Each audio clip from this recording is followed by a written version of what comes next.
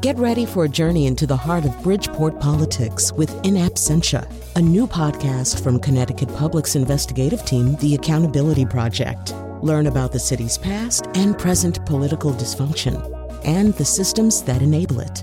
Tune in wherever you get your podcasts. Funding provided by Francisco L. Borges and the Melville Charitable Trust.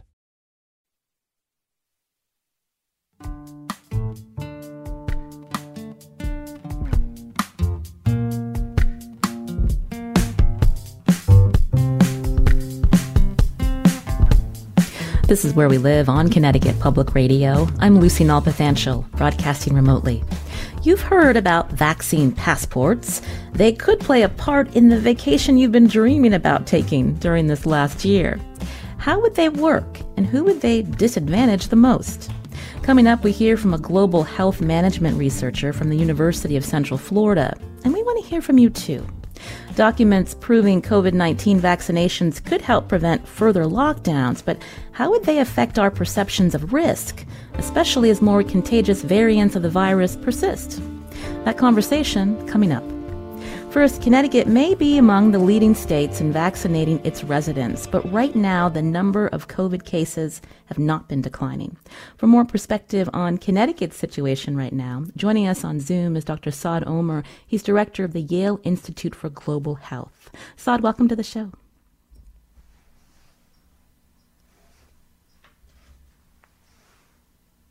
Thank you. It's my pleasure to be here. Now, I understand you just got off a call with the World Health Organization this morning. You were on the WHO's working group on COVID-19 vaccines. Just this week, we've heard Germany heading into a third lockdown. Meanwhile, the U.S. is vaccinating Americans faster than other parts of the world. But when you look at this pandemic, where we are today, what concerns you the most? Well, what concerns me the most is the new variants spreading in various parts of the world. But I don't think it's a cause for unnecessary concern. So we should be concerned about these variants. We should take action to preempt these impacts of these various variants that are out there. But we should also recognize that we have the tools to address them. The other thing that concerns me is a premature relaxing of interventions, not the most strict ones, but even the ones that are not as intrusive as some of the other ones, and then seeing a surge that may come our way. So let's talk about restrictions. Obviously, in Connecticut, wearing a mask is still something that people are told they must do, but the governor has relaxed capacity for businesses and gatherings. How do you feel about that? So I have a sympathetic perspective on this, and I understand that businesses are suffering, and there is a substantial impact of restrictions on capacity, etc., on people's livelihoods. On the other hand, I think in terms of the epidemiology of this virus in our state, I think it would have been better to wait for a few more weeks as we increase our vaccination rates further. So remember, it's one thing to say that we are better than others. It's another thing to have good enough rates to relax some of these restrictions. So I don't think anyone is seriously advocating for full-on lockdowns and that kind of stuff in our state. But some of the things that were in place in terms of reduction of capacity or restriction on capacity for indoor gatherings, such as restaurants, etc., and bars, and so on and so forth, those kinds of things have an implication on our disease rates and then, unfortunately, on our mortality. The good thing is that in our state and throughout the country, the very initial stages, after that it changed, it diverged, but the very initial stages focused on the highest risk groups, i.e. the elderly. So there is likely to be an impact on protecting the most vulnerable, even at this stage, even with this relaxing of restrictions. But there will be a cost, unfortunately, of acting a little bit too early. I'm glad you're talking about metrics, Saad. The New York Times COVID tracker has Connecticut in the area of states where cases are high and staying high, where when we think of high, 15 or more cases per 100,000 over the last week. Connecticut is around 26 per 100,000. And so is that something that people should be paying attention to? Yeah, exactly. So look, vaccination rates are a reasonable, good metric for our efforts. But at the end of the day, we are not aiming to score high in a New York Times scorecard. Our focus should be to reduce death and hospitalization and disease and keep it low on a sustainable basis. And so while, again, this kind of, the talking points on this kind of a horse race with other states is, I can understand at some level, but our focus should be, reducing death and disease. And so I think we should continue to pay attention to case rates, but also mortality rates, etc. And because there is, even now, in a situation where things were trending very significantly in a very significantly positive direction for several weeks, and then after that there has been a plateau, the absolute rates of cases and deaths remain reasonably high. Mm-hmm. Again, you're hearing Dr. Saad Omer. He's director of the Yale Institute for Global Health. As we start by talking about the situation Connecticut is in a year into this pandemic, if you have a question, you can join us 888-720-9677 or find us on Facebook and Twitter at Where We Live. Let's talk about Connecticut's vaccine rollout. Again, the governor's administration deviated from CDC recommendations for rollout by thinking about this strictly by age, with the exception of teachers. So what's your take on that approach, Saad? I think there was a lot of value in focusing on age in very early stages and some of the highest risk groups, and even going down to, let's say, 55 or above, because we know that the risk of death is really, really high as your age progresses. Just to be clear, everyone at all ages is at an elevated risk of death and hospitalization due to this pandemic, because it was a virus that none of our immune systems had seen before it emerged. But relatively speaking, older individuals are at a higher risk and a substantially higher risk. But then there is also an equity angle. So if you related to where you draw the line. So if you draw the line at 75 or above, you capture more than 70% of white deaths nationally, whereas only 44% of deaths amongst African Americans and Blacks, etc. And so therefore, having a too high a cutoff had equity implications as well. So going down to 65 and then 55 had other implications as well, in terms of not just reducing mortality, or impacting mortality and severe disease, but also on doing so equitably. But beyond that, I would say having a completely age-based strategy and then opening up to everyone had implications for those, another group, especially under 55, between 18 and 55, or 16, because Pfizer vaccine is approved for 16 and older as well. But, in that age group, there's a huge chunk of people that have high comorbidities. And what happens is when you open it up for everyone, technically everyone is eligible, but then you are not in line. You're in line with everyone else. And what does it matter now that, one could ask, what would happen, if we open up to everyone, and that we are approaching that stage very quickly? What happens is that even in an expanded supply scenario, we are in a situation where the probability of someone with a comorbidity getting, people with, diabetes plus heart disease, or, some of the other comorbidities that are in that high-risk group, kidney disease and so on and so forth, their probability of getting a shot goes down. And it would have been okay, a difference of a month or two in getting an appointment would have been okay in other circumstances. But now we are in a scenario where we have a raging pandemic. There is significant, we continue, just to remind everyone, the mortality is lower, but it's not low. And so we are in that situation where every month counts. And so that's the concern some of us have, which is that I think it was very reasonable to have an age-based approach through 55. And it was obviously reasonable to add teachers to the mix. But beyond that, I think missing and not prioritizing people with comorbidities had implications. We've asked the governor this, and he's been asked this many times since he switched to the strictly age-based vaccination distribution plan, and they've said this, it would be too complicated. It also in itself presents equity concerns if wealthier people have ability to get doctor's notes to prove their comorbidities versus communities with low-income residents. And so what was your reaction to that, Saad? Well,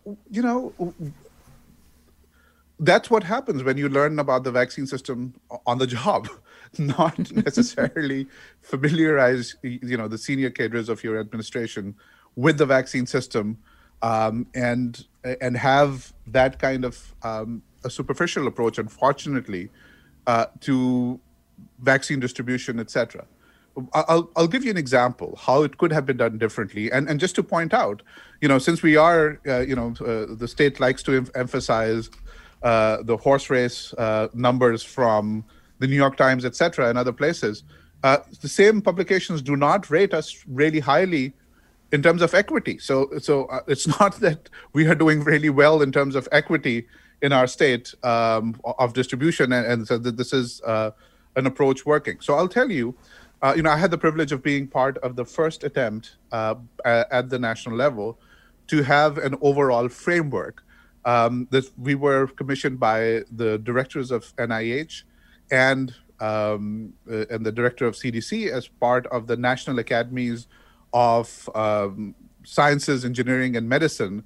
There was a committee created for this purpose that created the overall big picture framework. And that included people very familiar who have been working with the vaccine system for decades, leaders in public health and bioethics, et cetera. And they came up with an overall simpler framework, much simpler framework, but that threaded that needle back in late summer and early fall. And that framework was then used by CDC for their sort of more specific recommendations in several states, et cetera. And what happened was that a lot of states did not prepare for, and that framework, and then eventually CDC's framework, and even the drafts of the, where CDC was going, signaled throughout late summer and early fall that these groups were going to be a part of the priority groups, not precisely where. So although the national academies signaled where they will be, but they were considered, they were widely considered a high risk group.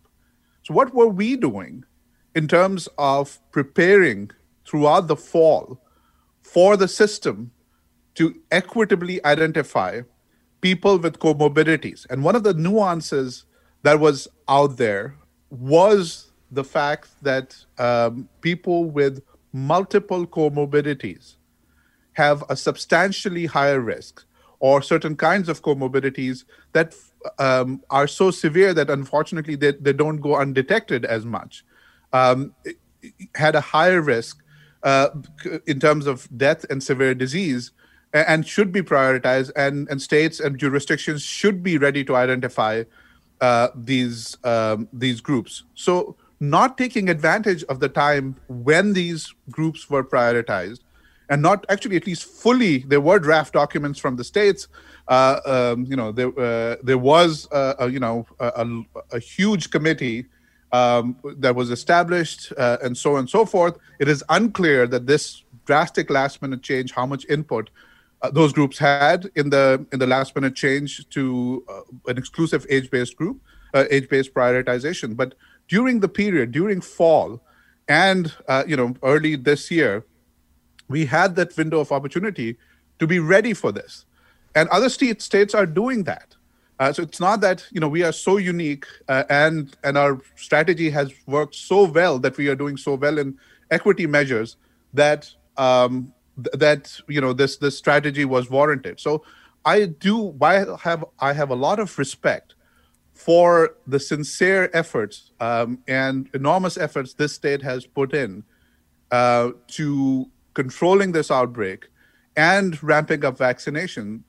But the evidence, the recommendations from the CDC, from other expert groups, and groups that have had experience with setting up immunization systems, setting up eradication strategies, and so on and so forth, it doesn't compute well for our state to just say that it was just too hard, and therefore and using, unfortunately, equity as, I wouldn't call it a scapegoat, but because it's too strong a word, but equity is the reason why we couldn't identify people or prioritize people with not just comorbidities. So people's mild diabetes may go undetected, but unfortunately, people who are severely ill and therefore at a much higher risk, and just someone having a single comorbidity or a controlled comorbidity, just excluding everyone from that prioritization doesn't make sense. I think those are excellent points that you raise. Saad Omer, again, he is the director of the Yale Institute for Global Health. Before we take a break, I just wanted to point to a Hartford Courant story just this morning, looking into what the state means by providing accelerated access to younger high-risk residents. And again, everyone being eligible over 16 on April 5th. Again, the state now leaning on healthcare providers to execute this strategy to find people more high risk so that they can get access to the vaccine. Is this problematic? No, actually, that is part of the solution. But that part of the solution should have been there, and we should have been preparing for it throughout fall. As a country, we have been reacting to these kinds of things rather than being proactive. So I think that is part of the solution. All some of us are saying is that the change, and especially at the last moment, and if you remember, the systems were getting ready, people were getting ready for comorbidity-based prioritization after initial age-based prioritization, and this includes people in long-term care facilities and staff, and I don't think anybody has any concerns about prioritizing healthcare workers based on their risk and so on and so forth. But so doing so at the last moment caused a lot of consternation, caused a lot of confusion, and so on and so forth. So in working through providers and working with them, I think it's a reasonable strategy. But it could have been done and should have been done earlier, and it has been done in previous outbreaks as well.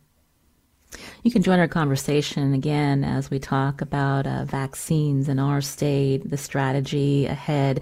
The number 888-720-9677, or find us on Facebook and Twitter @Where We Live. Coming up after the break, we're going to talk about vaccine passports. What questions do you have from them? You can ask our guests when we return.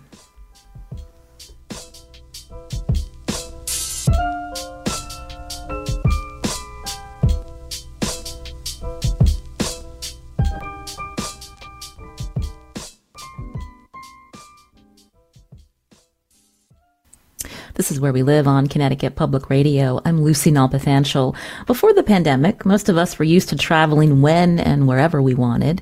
Now that coronavirus is here to stay, will countries, even private establishments, seek to control who visits them based on who's vaccinated against COVID-19? We're talking about vaccine passports now with my guests. On Zoom, Dr. Saad Omer, director of the Yale Institute for Global Health. And joining us now is Dr. Yara Asi, postdoctoral scholar in health management and informatics at the University of Central Florida. Yara, welcome to the show. Good morning. Thanks for having me. And our listeners can join as well, especially if you have questions about so-called vaccine passports. The number again, 888-720-9677, or find us on Facebook and Twitter at Where We Live. Yara, vaccination passports have been discussed long before the COVID vaccines were available. So walk us through what exactly is a vaccine passport. Sure, absolutely. So it's actually a pretty straightforward concept. It's essentially would be some sort of digital or paper document called a vaccine passport or vaccine certification that in most instances shows that you've been vaccinated. However, there are some that would also be permitted if you've previously recovered from COVID or if you've taken a negative test within the last week or 3 days or something like that. And essentially this would permit you to board airlines, cruise ships, and in some cases we're seeing in the US, it's being piloted to enter sporting arenas, concert halls, maybe even indoor dining at some point. I mentioned that people probably have been hearing about vaccine passports recently because we see more of our population being vaccinated, but you had said they're being used and piloted. There's something called Common Pass that's been available since last October, relies on a QR code that holds test and vaccination documentation. Also something, the IBM Digital Health Pass that you referenced, Madison Square Garden in New York City was using, having patrons show this before they enter. And so I'm wondering if you can talk about, how this has been received in these areas that it's being used. Well, I think it depends on the group that you're talking about. So obviously, if you are a part of the tourism industry, which is estimated to lose up to $1 trillion from COVID, you want to get things kind of moving as quickly as possible. So you're seeing a lot of the push for these kind of vaccine certifications from the airlines, from airline coalitions. In fact, a group of airlines recently wrote a letter to President Biden urging him to kind of move forward on this topic. However, as much as I want to get back to normal, just like everybody else, anytime you roll out a significant change or a significant social policy, we have to be mindful of the potential unintended consequences. And a vaccine passport program will only be as equitable as the vaccine distribution has been. And as you've been talking about, and I'm sure as your listeners have heard, we're not necessarily, both between countries and within countries, including the United States, we're not seeing equitable distribution of passports. We're seeing racial minorities, low-income populations are receiving vaccines much slower. There are dozens of countries that have barely received any vaccines at all and may not until 2022 or 2023. So then the fear is, if we open industry for a group of people who has the resources, who has the health literacy to get vaccinated early, are we creating a two-tiered system of freedoms based on people who either cannot or will choose not to get vaccinated? You could join our conversation, 888-720-9677, or find us on Facebook and Twitter at Where We Live. Before we talk more about some of the advantages and the disadvantages of vaccine passports, Yara, I know some countries have been experimenting with this, including Israel. What has been seen there? Yeah, so Israel has really taken a lot of headlines the past couple of months because their vaccination rollout has been extremely fast. I mean, outpacing their, competitors, primarily a lot of the Gulf states and other richer, smaller states by double or triple. I think at this point, they're upwards of 60%, and they've opened their vaccinations to 16 and up, which many countries do not have the capacity to do.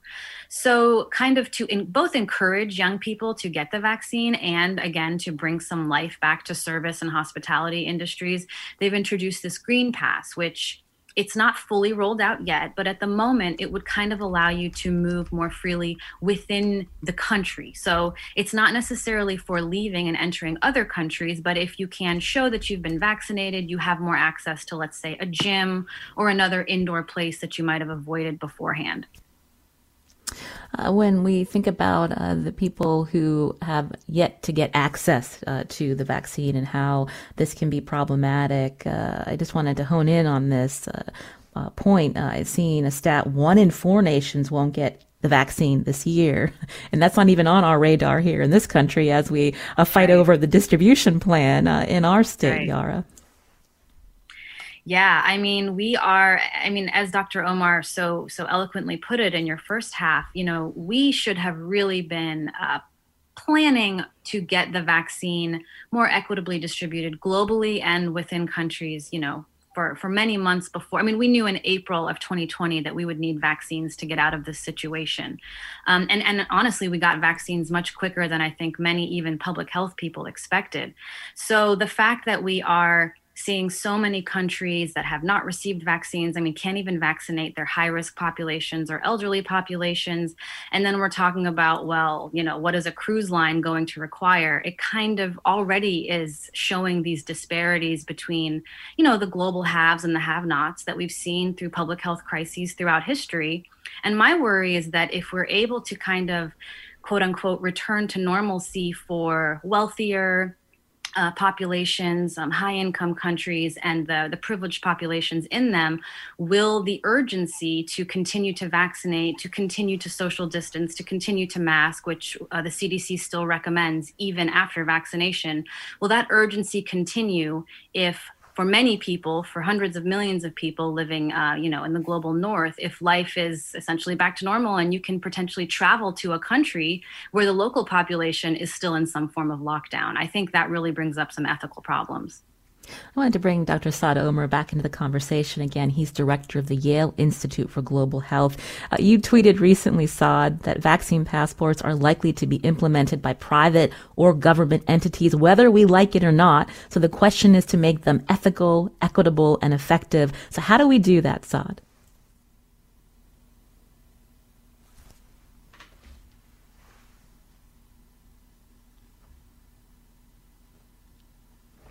I think, Saad, you've muted your mic, if you can hear me. Sorry about that. There's a reason why unmute yourself was one of the most frequently uttered phrases of 2020, and I apologize for that. No problem. So I think I agree with what was said by Dr. Assi a little bit earlier in terms of potential ethical and even operational issues around these passports, or they will come under different names, etc. But the fact is, and the emerging reality is, there's so much incentive for governments and private entities, including businesses, etc., not just in hospitality, but all sorts of other businesses as well, travel industry and many other places where a large number of people gather, that we will start seeing these kinds of tools and instruments being used with some frequency. And the key is to make sure that they are implemented in a more ethical and equitable manner. And I'll give you an example. The big picture is that the most effective intervention against inequities against these kinds of inequities is to make sure that the vaccine access is ensured, that vaccines are easily available. They're available to people who need it, not just in this country, but throughout the world. And I'd be happy to have a sort of a slightly separate discussion on what can be done, by this country and the rest of the world to make sure that low and middle income countries have access to vaccines. But focusing on, go ahead. Yeah, we'll be talking about that soon, Saad, but go ahead. Yeah, so in terms of, vaccine passports and these kinds of tools, so they, what we are likely to see in this country is specific businesses saying that, look, you cannot participate in our activities, or cruise lines saying that this is a vaccinated only cruise and that kind of stuff. And so I think implementing it too early may exacerbate some of these ethical issues.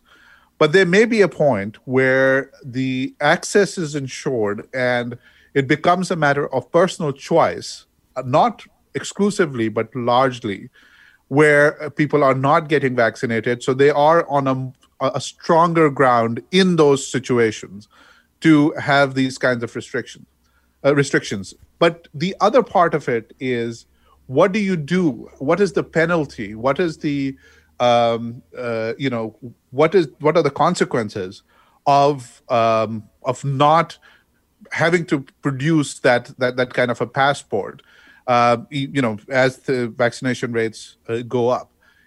If the consequence is withdrawal of essential services, that's a different situation. That is more problematic. But if the consequence is that you can't go to the opera or a concert or an indoor game or something where there are a lot of people in close proximity and that kind of stuff, that has a different set of issues, and perhaps the bar is lower in that context. But the big picture is to ensure vaccine access everywhere and do so quickly. We asked our governor, Ned Lamont, this question about vaccine passports just the other day. This is what he shared. The vaccination passports is interesting. I've had a fair number of conversations about that. Something we're going to look at, not now, because right now not everybody's eligible for the vaccines. That would be fundamentally unfair. But within a month or two, when broad cross section of people are vaccinated, or at least have the opportunity to be vaccinated, I think local businesses, for starters, are going to probably take the lead on this.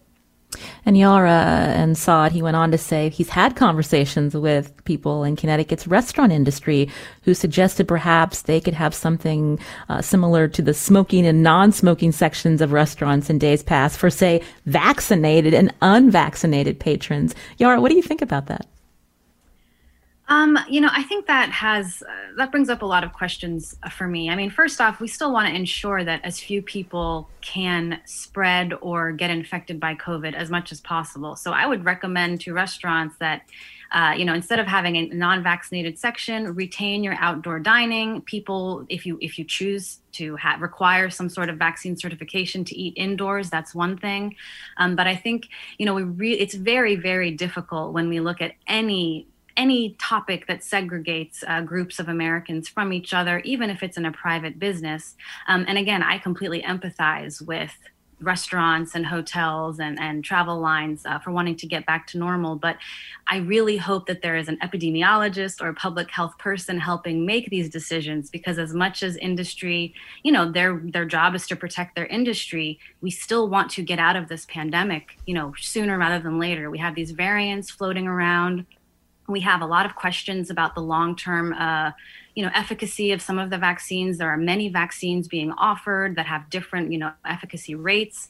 So I hope that we can balance our need to reopen business and get people back in restaurants and have, kids back in camps and whatnot with public health concerns, because the pandemic is not over, and it will not be over until a significant amount of the global population, not just in the US or in our town, is vaccinated. You can join our conversation, 888-720-9677. Kathy from Simsbury. Kathy, go ahead. Yes, good morning. There are several variants in Connecticut, as I understand it. I think there's probably 4 out of the 5. And Dr. Fauci testified last week in response to a question by Senator Rand Paul. Dr. Fauci was very clear about stating that the COVID vaccine protects against the COVID-19 and not the variants. My question is, what data is available to show whether and to what extent the COVID-19 vaccine protects against the variants? Saad Omer, can you help Kathy with that? That's a really good question. I'm really glad you asked that question, because it is indeed true that one of the major variants, which was initially identified in the UK, the so-called B117 variant, is a significant majority of our cases now. And that was to be expected based on the trajectory, based on the characteristics, etc. But just to clarify, the terminology, this is still a variant of COVID-19. So COVID-19 is the syndrome caused by the disease caused by SARS-CoV-2 virus, and that virus has different variants, and so it's not a different species. It's the same virus, but a different with some mutations and a cluster of mutations that make it a different variant. And so that's what the situation is in Connecticut right now, and in most parts of the country right now, that the B117, or many parts of the country, the B117 variant has taken over, and or will be taking over in the near future, in where it isn't a predominant variant. There are other variants of concerns, et cetera, that I'll come to in a second. The good news is that based on the current data, the 3 vaccines that are being used, that are authorized for the US, seem to work well against this variant. The variant spreads more efficiently, it's more contagious, and there's some evidence that it is more dangerous as well in terms of causing a higher proportion of death and severe disease. But the good news, on the other hand, is that these our current vaccines are working against this variant. There are other variants where the data are a little bit more mixed, but seems to be the emerging picture is, so the variant, for example, that was initially identified in South Africa, the B135 variant, some of the data are a little bit more mixed, but the data are stronger for the vaccines we are using, even against that specific variant. And even for all of the vaccines, not just the ones that we are using, because if I'm sure your listeners know that there are multiple vaccines other than the 3 that we have authorized so far that are being used throughout the world. And so even for those vaccines, there is an emerging picture that suggests that even if they don't protect against the mild disease caused by these variants, there is more and substantially more protection against severe disease and death. And so while, as I was saying earlier on, that this is a cause for concern, but not to lose hope. We are keeping an eye out. As an epidemiologist, I keep an eye on these trends, and so do all sorts of other folks in departments of public health and CDC, et cetera. So while these variants are being monitored, and what Dr. Fauci has been saying is that this works against COVID-19 causing virus that includes these variants. These vaccines work against those variants so far. In terms of the ones that are that are circulating. So what happens? Again, there's another question that is coming up. So what happens if a variant emerges where our current vaccines have less than optimal efficacy against? Well, the good news there is that we have other tools in our toolbox, and companies and research organizations are evaluating alternative options such as adding a booster, either for the same virus, the current version of the vaccine, or like the flu vaccine, a slightly different version targeting the specific variant. I don't think it's, we are at a point where we should make a policy or a clinical or public health decision to deploy any of these additional tools, but they are being developed in parallel so that we have more options. So it's a good question, some cause for concern, but so far the situation, at least in this country, is manageable in terms of the variants. You're hearing Saad Omer again, director of the Yale Institute for Global Health. Also with us, Dr. Yara Asi, postdoctoral scholar in health management and informatics at the University of Central Florida. Coming up after the break, states in the U.S. are racing to vaccinate as many Americans as possible. But how is distribution playing out in other countries? And how should wealthy countries be helping make access more equitable? More after the break.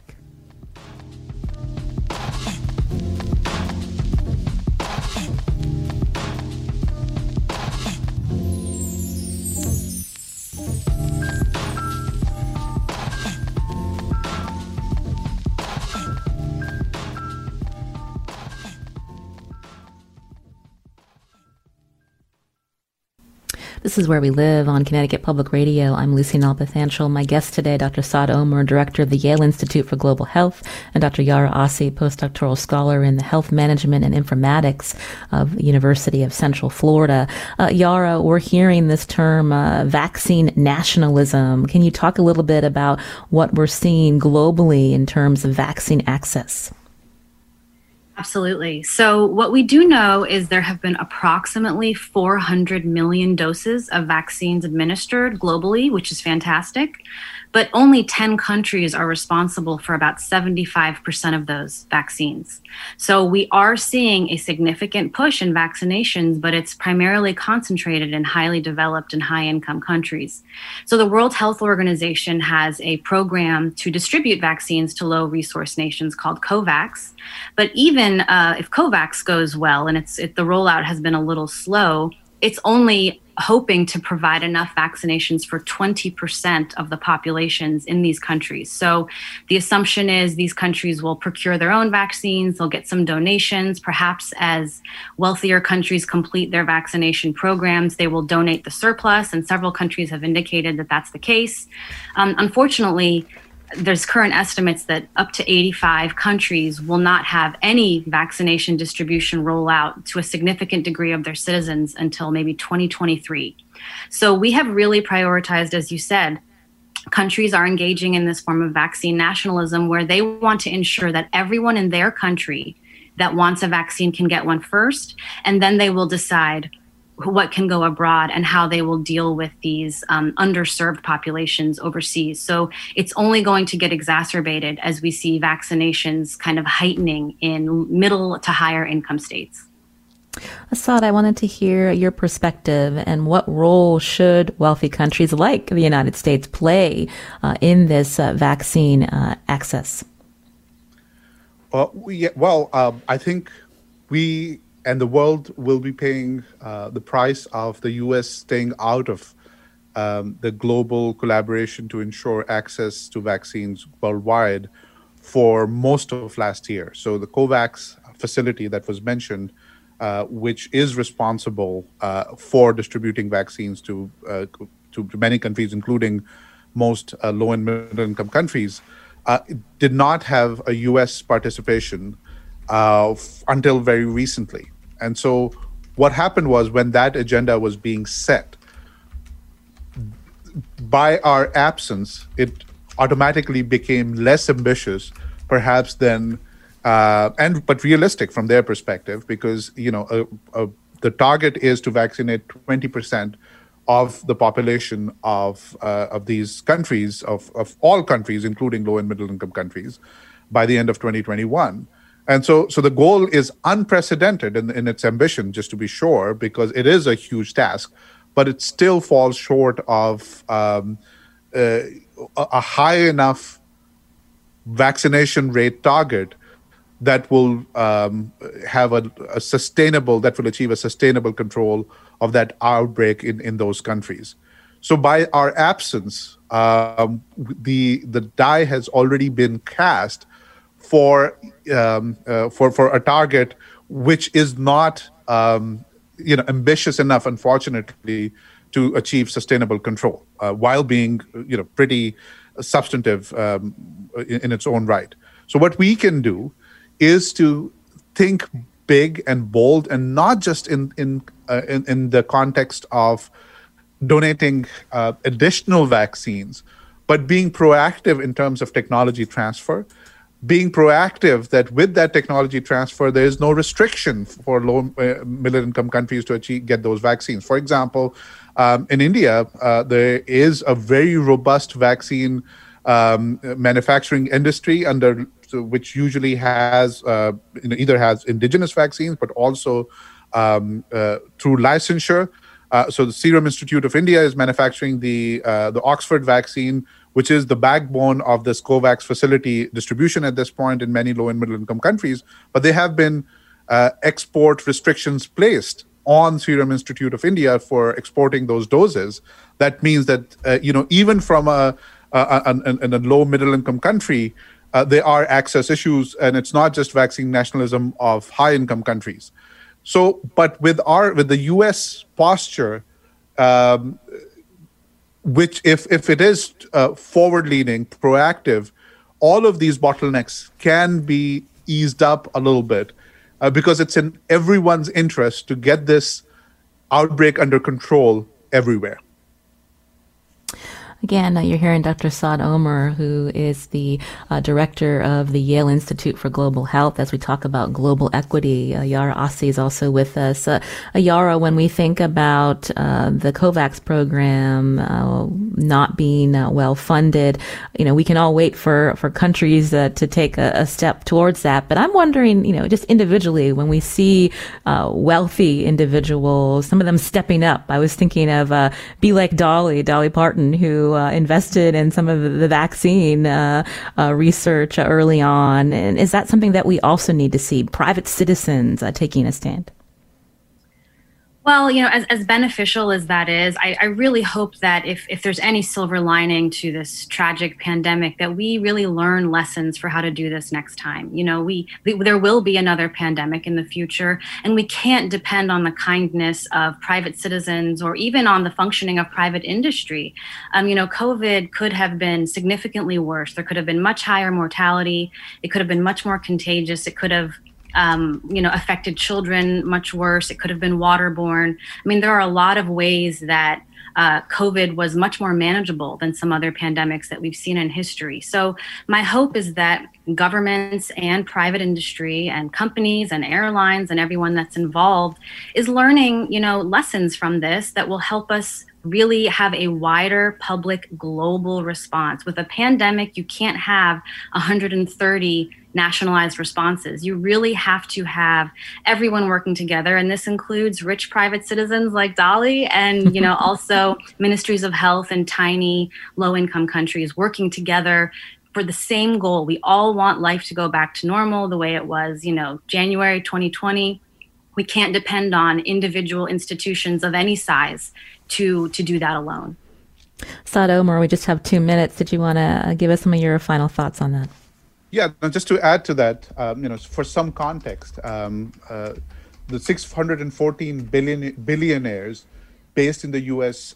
Grew their net worth between March and December 2020 by approximately $930 billion. And the current shortfall in the COVAX funding is $2 billion approximately. And this includes the new funding the Biden administration has provided of $2 billion now and $2 billion later.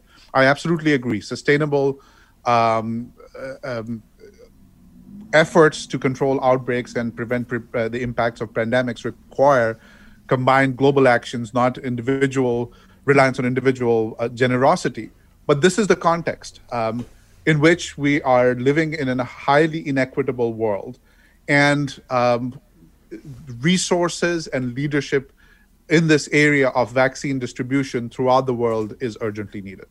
Well, this has been a really interesting hour. Thank you so much, Saad Omer, director of the Yale Institute for Global Health. We appreciate your time today.